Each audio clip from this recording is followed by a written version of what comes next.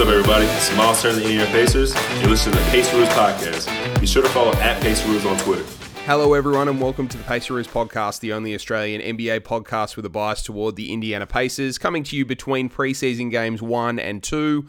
We did bring you an episode post Game 1, dissecting that game, the contributions of new players, rookies, and our thoughts on the injury bugs that have hit the Indiana Pacers. But today we bring to you a guest, a man that hasn't been on the show in a little while, but is making his triumphant return, a beloved figure for the three of us because of something that he did for us and with us, and as a result of being on our show at the start of 2020, before the pandemic. It is indeed Jeremiah Johnson, the TV host and sideline reporter for the Indiana Pacers and for Pacers basketball on Bally Sports. JJ and the three of us had plenty to discuss. We covered last season and the fact that the team weren't as together as they needed to be, talked about the new arena. We talked about Rick Carlisle, talked about Ed Sumner, and overall, just a really good catch-up with a man that we haven't had the opportunity to talk to in a little while. So we are very thankful for the opportunity to talk to Jeremiah Johnson. We will be coming to you again after the next preseason game to give our thoughts on that game. But until then, here is the three of us with Jeremiah Johnson on the Paceroos Podcast.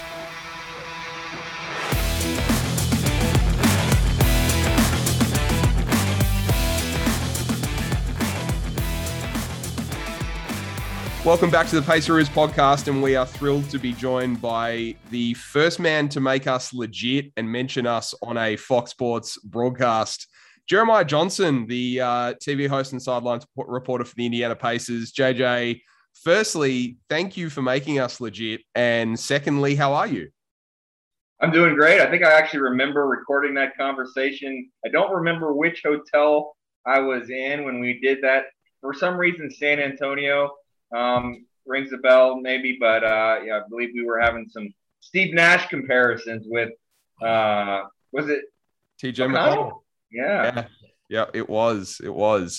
And I don't know how many times we've replayed that video to ourselves over the last year or so, but it gave three guys from Australia a real thrill. So thank you.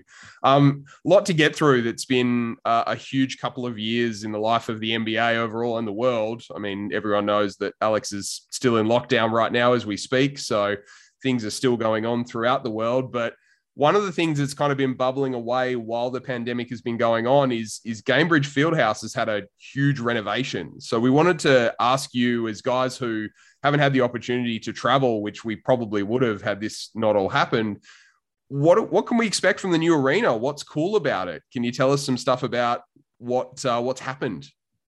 Well, we record this on Thursday. This week on Monday, I had my first look at the second phase of the renovation, and so just peeling back the curtain a little bit, we had our first in-building full staff meeting on that Monday, and the different departments went through some things, and then we had a chance to have a little bit of a tour of the Phase 2 renovations. I had a tour, and we actually shared that on television last year with Phase 1, but even to me, some of the Phase 1 renovations are going to be new to me because last season, I rarely was actually in the Fieldhouse. I stayed at the pregame set, not just for the pregame and halftime and postgame, but I was really locked there the entire game. And so even some of what is new inside the Fieldhouse, I'll experience in a game situation for the first time this season. But I think it may be difficult to really fully grasp on television and to be able to do it without being in the building. But if you are fortunate enough to be in the building, I think what you'll see is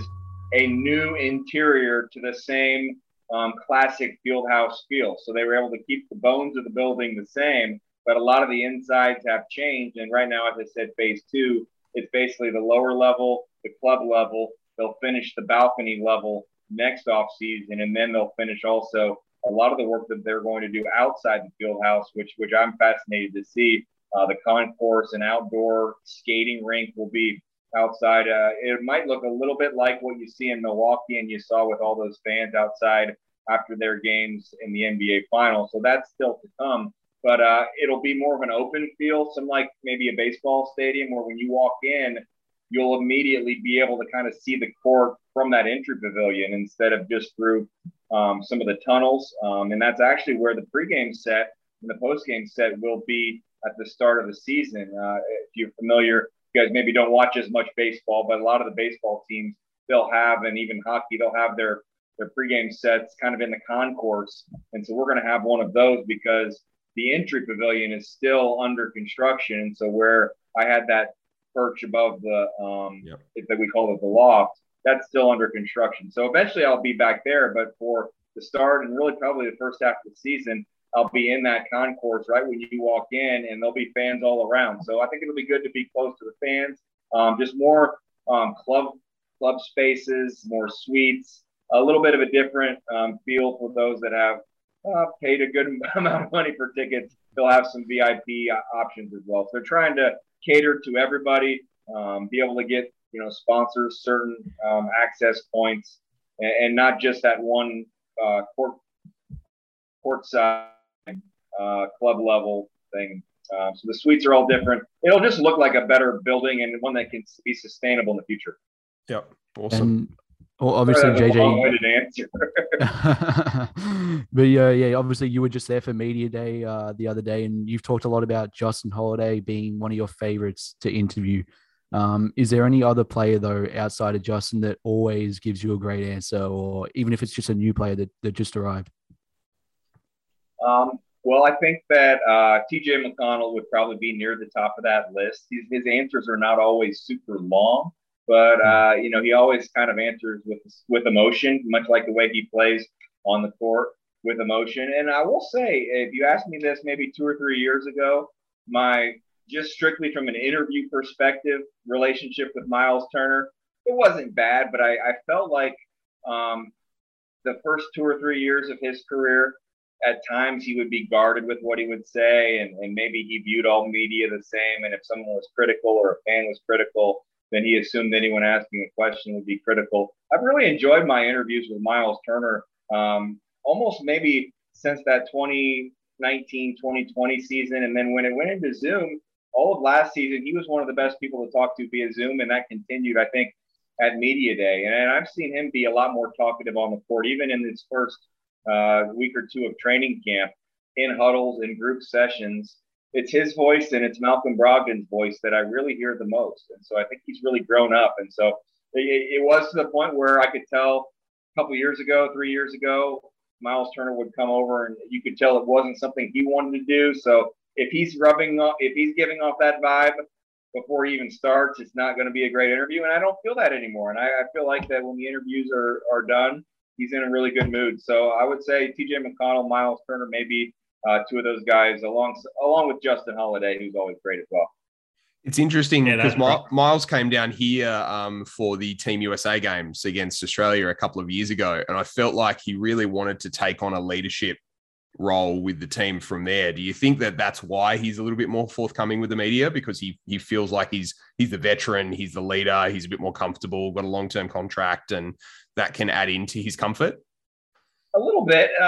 Let's be honest, everybody has their own personality, and I think he's probably a little more sensitive than others. And so he's the one that, there's been times in his career where he said he's had to, get off of Twitter or get off of social media, because if you send him a message, he's probably going to see it. And if he has a bad game, we know there are naysayers that can come out and, it can weigh on you personally. And so I think he's maybe just at a better place in terms of dealing with things like that. And then the trust factor has to be there. He's basically the longest tenured Pacer right now, and I've been here his entire career. So I would like to feel like when we get ready to interview him, he knows that I'm going to treat him fairly, and I'm not going to, do him dirty. And I think that you guys have that positive vibe as well. So he obviously gave you a good interview, and then obviously, I think it's just shown the leadership though is a big part of it as well. Yeah, that's right, JJ. Man, he does the intro for our podcast. So we're all big Myles fans here. And just want to speak about, we'll touch on last season quickly. Obviously, we want to skim through it because it wasn't the greatest season to be a Pacers fan. But Domas was open on Media Day about the team not being as together last season as they have been in the past. So, obviously the team made changes due to that with the head coaching of Rick Carlisle. being made. But what have you seen around the team chemistry-wise and cohesion that you've liked coming into training camp? It's been fun, first of all, just to watch practice again. And if you go back to last season, when I would do these podcasts, or even I would, talk on the pregame show or the postgame show, I felt not that I was making things up, but I just didn't have that knowledge base to really know that what I was saying was what was really happening. And, if I watch a practice, it's not like I say, go to report, okay, well, this is what they did in the first drill. This is what they did in the second drill. This is who Coach Carlisle was mad at. But by watching those practices, I have a good idea of what aspects of the game they think are important. And that can help, I think, make our broadcast better. And I appreciate the fact that this organization has allowed me to be inside of practice that entire time, and that trust is there. But I've really seen this team in this first week of training camp. They're working really hard. They're just going once a day, but that practice is it's pretty structured, but it's pretty intense. And they're working on a lot of things, a lot of defensive drills and things to really improve at that end of the floor. Maybe it didn't show up necessarily in that first preseason game against the Knicks, but it's a little bit of a work in progress still. And to your point about, last year and the cohesiveness and what Domantas Sabonis had said, I just think when Rick Carlisle talks, everyone's eyes are open and they listen. But the important thing is he's not the person that talks the entire practice. He has a lot of trust and faith in this coaching staff. And so there could be one drill where Ronald Norred is from start to finish leading the drill, and Rick Carlisle will chime in when he sees fit. And then Lloyd Pierce will have the next drill. And there's a lot of good cooperation there. But every time that Rick Carlisle talks, you can tell he speaks with the depth of knowledge of being in this game for so many years. And I think he has the players' attention. When things went awry last year, when the season started, everything was great. It was like a honeymoon. And then when you hit that rough patch, which, I'm not sure whether you guys are married, or I'm sure many people listening are, you'll hit those rough patches and you've got to figure out, there you go. You've got to figure out how you can work through that. There just wasn't any way to work through that when they hit that rough patch. And then that's when things started to splinter. I think that they'll have that leadership with Coach Carlisle and that staff. And then I think all these players know. I mean, before Media Day, I listened to Sabonis' interview that he did, I think, with a Lithuanian reporter before the qualifying games, because I really thought, even though he's not, one of the best talkers or the best quotes on the team, when he said that this is a no excuse year, and we all know if it doesn't happen this year, we won't get another opportunity. I based some of my Media Day questions around that thought and that topic, because I did like hearing that. And I thought that they are all pretty much unanimous that, hey, last year, it was our fault as much as anyone else's, and we've got this one chance. And if it doesn't work out now, you won't see them run it back again next year. They're given this opportunity that a lot of teams in the league don't, after having it wasn't 2 bad years. It was really a bad playoff run and then a rough year. And to bring so many of those players back, I think they do feel a little bit of a sense of urgency, and they have no other choice but to put all of their trust and faith in Rick Carlisle and the staff. Yeah, it's interesting you say that, because Domas obviously got married in the off season, so hopefully, that teaches him a good lesson. I recall Rick saying on your podcast how he wants to diversify the ball handlers on the team and make sure that there's togetherness and sharing of the ball, and I guess there's a little bit more distribution of the touches and distribution of the plays across the team, because this is a really talented starting five when it is healthy, and that is unfortunately a huge asterisk right now. But I wanted to ask you about Rick Carlisle himself. I mean, you worked in TV in Indy in the early 2000s and came to the team, I think, in the mid 2000s officially when Rick was still there. I want to ask what the biggest difference is between the Rick Carlisle of 2006, 2007 and the Rick Carlisle of 2021 in walking into the team. Obviously, he's got a ring on his finger, so that commands respect in and of itself. But what's the biggest difference you've seen in the man and in the change in the individual over that time? Because he's clearly grown a bunch as a coach and a person. Well, much like I said about Myles Turner and the growth maybe that I've seen from him in a media perspective and being comfortable with interviews, I'll take you back to Rick Carlisle's time. And I started working at Fox 59 in November of 2004, December of 2004. So that was right after what had happened in Detroit. And so what I saw was kind of the effects of that. And Rick Carlisle, from that time until he left, it wasn't like great Pacer moments, right? I mean, it was just, I covered the team a little bit when I worked in Terre Haute prior to that. And that first year that he came as head coach was a really good year. But I still thought that every time he would do an interview after practice or after a game, it was more of a duty or a chore.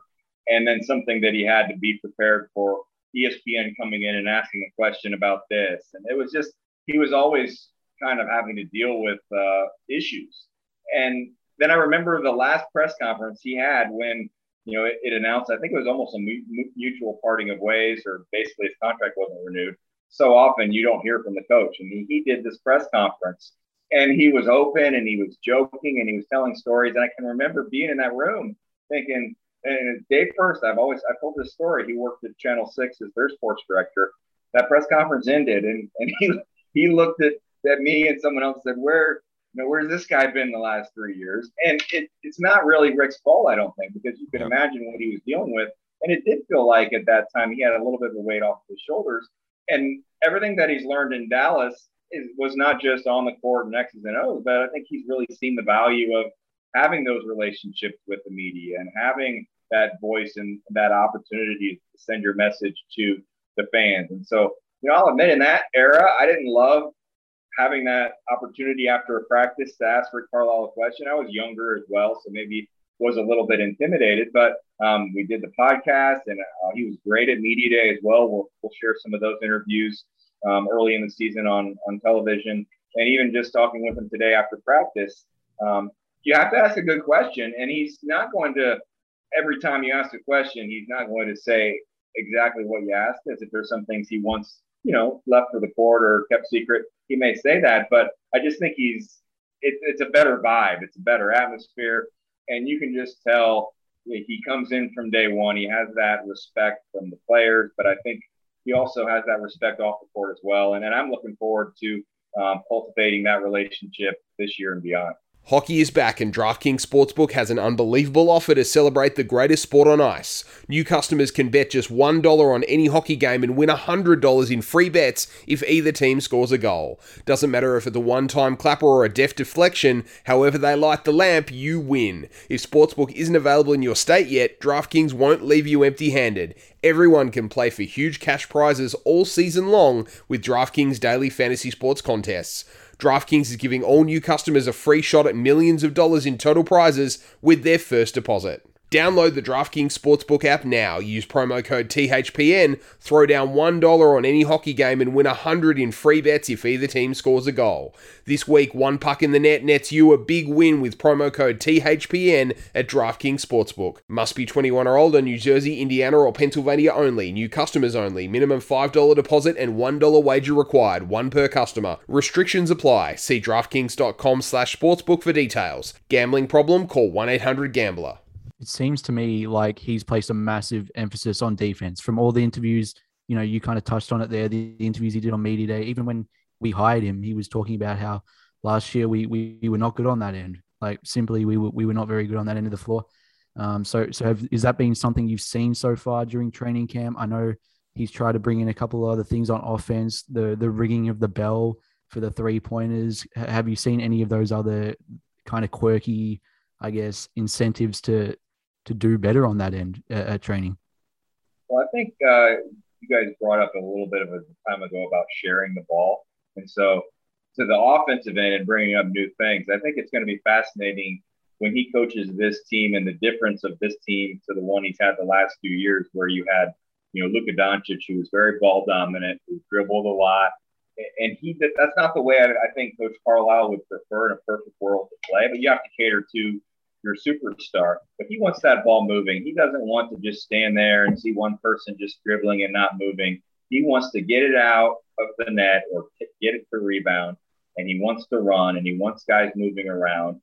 And it's not completely different offensively, I think, from what the Pacers tried to do last season. In fact, he even said that today after practice, that some of the schemes and the things they're trying to do offensively are similar to what this team tried to do last year. There are just going to be some different wrinkles off of those in the way they maybe finish some of those plays. But the big changes will be defensively. They were caught out of position. I don't think they were playing to their strengths last season defensively. It showed in the numbers. It showed a lot when Myles Turner was not on the court. So they've got to be better at stopping penetration, perimeter defense, but they've also, I think they'll be in a better position to defend the paint and also to rebound. I mean, that's something that's been an issue for this team for a number of years. And rebounding as much as defense on both ends, offense and defense, has been really emphasized, I think, in practice and in training camp. So it's a little bit of work in progress. I was talking with Chris Denary the other day, and it's tough because in 13 or 14 months, some of these guys are trying to play defense the third different way. I mean, this is going to be a lot different than last year's defensive philosophy, but still a little bit different as well than the way they played before. Even though they were successful with Dan Burke and that staff leading that group for a number of years, they're not just going completely back to that style defensively, but probably more principles that are like that team than what they had last year. But these guys that are now in at least their third year with the team, it's easy to kind of like get confused. Okay, last year I was supposed to do this on a screen, or this is what I was supposed to do and help. And now I'm trying to do something different. And that's where you're going to see there are going to be some breakdowns. There are going to be some issues early in the season, and they just got to fight through that. Yeah, for sure. And it's been like so disappointing from a fan's point of view, having TJ Warren and Karis LeVert, not going to start the season. I've personally been looking forward to them so much. Who are you most looking forward to on a personal standpoint, basketball wise, watching play for the Pacers this season? I'm big on the rookies. So who are you keeping your eye on this season? It's easy to be excited about Chris Duarte. And I asked a question on Twitter on Wednesday, what are you most looking forward to watching in this game? And it seemed like at least half, if not more, of the people who responded, they said Chris Duarte. And that's a little bit natural because you want to see the new player, the shiny new toy. You want to see, you've seen Malcolm Brogdon in a Pacers uniform. You've seen Myles Turner. You've seen Domantas Sabonis. So not to say you take them for granted, but you do want to see how Chris Duarte can play and what his ceiling is. He's without a doubt going to be a contributor, but with the injuries that you mentioned, I think he could have a really big role from day one. And what we saw against the Knicks, what I've seen in practice, what we saw in Summer League is I don't know that there will be that much of an offensive acclimation process for him. I think he's going to catch it, he's going to shoot it, and he's not going to be shy, and he's physical. It's that defensive end where he's a good defender, but he's got to learn how to play NBA defense against those kind of players, the physicality part. That's where if he can do that, I mean, he could be more than he was against the Knicks. I mean, he could be starting in one of those spots, really, with LeVert and Warren out. And if he's a starter, that's all you can ask for from him. And then he just has to kind of fit in with that group. So Duarte is the person probably most interested in watching. I think the person that I've been as impressed as anybody that I've been watching in training camp, and some would be surprised at this, is Malcolm Brogdon. I think he looks in really good shape. He's been assertive when he's healthy. And I think people kind of remember the end of the year last year when he was injured, and they think back to that way it was a bad year for Malcolm Brogdon. I mean, he was putting up really good numbers. Approaching the All-Star game, there was some debate if the Pacers got an All-Star, if it was Brogdon or Sabonis, and then Brogdon had an injury that kind of put him out of the equation a little bit. And so, especially with LeVert out, Brogdon has to be really good. And I still think while some fans have soured on him a little bit from what they thought of him in his first season, I think that he may be the most important Pacer to me to start the season.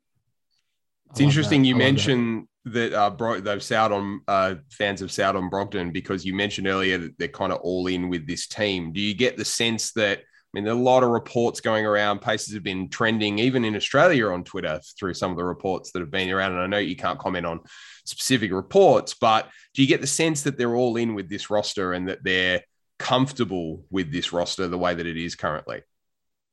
I would say, yes, they are comfortable or they would not have done it. But there's probably a reason you hear them mentioned in some of these reports, because I don't think anybody in that front office, while not meaning to downgrade or downplay anybody that they currently have, they probably would acknowledge that they're another move or two away from being top 3 Eastern Conference challenge for the Eastern Conference Finals kind of team. And so if you're in a position where you can improve the roster, you're going to listen. But I do think they're comfortable with who they have, especially if everyone was healthy. Now that they have these injuries to deal with, it's going to be tough to start the season. I mean, no LeVert, no Warren. You can't have anybody else get hurt to me. I mean, no Sumner as well. So there's 3 of your 9 or 10 rotation guys. But even, 2 starters, LeVert and Warren, there aren't too many teams that are going to start the season down 2 starters. And LeVert could be back close to the start of the season. But that makes it not so comfortable. And that makes you listen. Do I think that a guard that's disgruntled in Philadelphia is the one that they would go after? I have no idea. I'm not sure that fit-wise that would be the right fit. But all I will say is that they're going to listen. And a lot of the reports you hear or rumors you hear, they don't come from Indiana. They come from another team who wants to throw something against the wall and see if it sticks. And how often does a Pacer rumor become reality? It doesn't seem like it happens very often. So that's the way I would probably approach what you're hearing this week. But it wouldn't shock me if there's some move made at some point this season, if they're in a position, if another disgruntled player becomes available, then you have to listen, I feel like. And I think the players would understand that as well. Yeah, 100%. And obviously you just talked a little bit there about Edmund Sumner, and we're absolutely raved about him for the last 3 or 4 years. He's a fan favorite, so we'd be remiss not to talk about him. It sucks. Like, it's the business side of basketball. They had to make a move, but can you talk to us a little bit about Ed and the growth you saw from him? Because he was one of the longest tenured players, believe it or not. So what did you see from him the past few years? Yeah, my son always talks to me about how much he enjoyed that 17-18 season. And I'll talk about that year for as long as I'm talking about the Pacers, because it was so special. And it was, of the current players, it was Edmund, who didn't have a big role, but I think was, on the team, Myles and Domas. And so, when the news was announced that, he had been traded, and obviously it was just a move for roster purposes, but my son was like, well, now they're down to 2 from the group that I love. And, it's kind of like when you win a championship and that group didn't win a championship, you're bonded forever. But for some reason, that team, to me, will always be, they'll always have kind of a unique bond. And just Edmund individually, with what he dealt with when he started his NBA career, the injuries, and then he had, the devastating loss of his brother. He just had to deal with so much. And getting to talk to his dad in Detroit and watching his parents when he started a game at the Palace, or actually that was Little Caesars Arena, that just, it was almost like the culmination of a dream, but you wanted to see him continue to make steps forward. And it reminds me a little bit of Glenn Robinson III is one of my all-time favorites. And he had a similar kind of injury in a practice that nobody saw that really derailed his career. And I hope that Edmund Sumner can work hard and get back. Now that deal is official, I want fans to at least understand that I don't know this to be a fact, that Edmund's okay with it, but his contract was going to be up at the end of the year, and he wasn't going to play this year. So it's not like they're giving up on him for any reason other than it's not the NFL. You can't put a player on IR to get another player. They really need someone else who can contribute. And I do believe, I don't know this to be a fact, once whatever Brooklyn does with him, that's just something for salary cap purposes. I think the Pacers can continue to work with him on his rehab. And so it's not like they're just, setting Edmund out on the street. We're done with you. You got hurt. But the reality is he had a contract that went through the end of this year, and they need a player. I mean, you just have to you can't have that as one of your 15 when you have 2 or 3 other players that are out at the moment. So I would think he understands that. I would love to see it work out for him in the future, but it is going to be really tough for that injury. I think all Pacers fans want to see Ed Sumner have a meaningful NBA moment moving forward. He's had a couple with us over the last few seasons, and he's got a very high approval rating among all the fans overall. So we wish him all the best, as we did. Which, for a really quiet guy, I remember the first time I met him, I'm like, well, I'm not going to do many interviews with Edmund. And he's still, but he always had a smile on his face, and he got to be one of my favorite interviews. And he had some of the best style on the team as well. And so a tribute to Edmund for just the person that he was and the work that he put in. Absolutely. Well, we'll finish with this, JJ. It's been a weird 2 years in the world. We saw your colleague, Pat Boylan, get engaged in Italy not so long ago. Very, very happy for Pat. Congratulations to Pat and his fiance, I think, Alexa. And I wanted to ask, where are you looking forward to going to internationally, maybe after this season? Have you got any holidays on the horizon? Maybe keen for about a 20-hour flight to Australia? I don't know. Throwing it out there.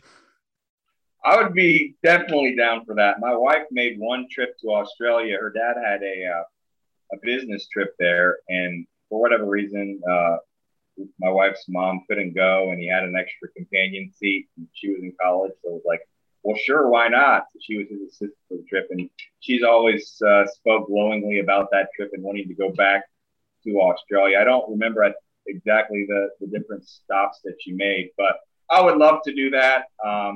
Pat is a big world traveler, though, so I hate to say it, especially that he's engaged. He'll soon be in the honeymoon stage. You probably have a better chance of seeing Pat in Australia than you do me. It doesn't seem like my schedule with my boys. I have time in the summer. I'm not going to say that I'm like super busy in June and July and August, but I don't know that I have the ability to be gone for 10 to 14 days. But if it can work out, I would love to do it. And just in general, we are going to start the year not traveling to the games. We'll be broadcasting from Indianapolis, but I think that's going to be reevaluated over the course of the season. And I think we're confident eventually at some point we can get back to doing things the exact same way, or at least from a broadcaster's perspective, the way that we did. And that's what I guess I'm most looking forward to is not just traveling the NBA circuit, but being able to do that with this staff and these players, and again, be able to tell their stories with a little bit more firsthand knowledge than just via Zoom interviews. Well, we look forward to you telling your stories this season. Thank you so much for being on the show. We look forward to bring your boys down to Australia. We'll take you to a footy game. We can have a beer and enjoy ourselves. But Jeremiah Johnson, thanks so much for being on the Paceroos. Crocodiles. Yeah, absolutely. Why not? Kangaroos. Yep. Koalas, everything. Monsters.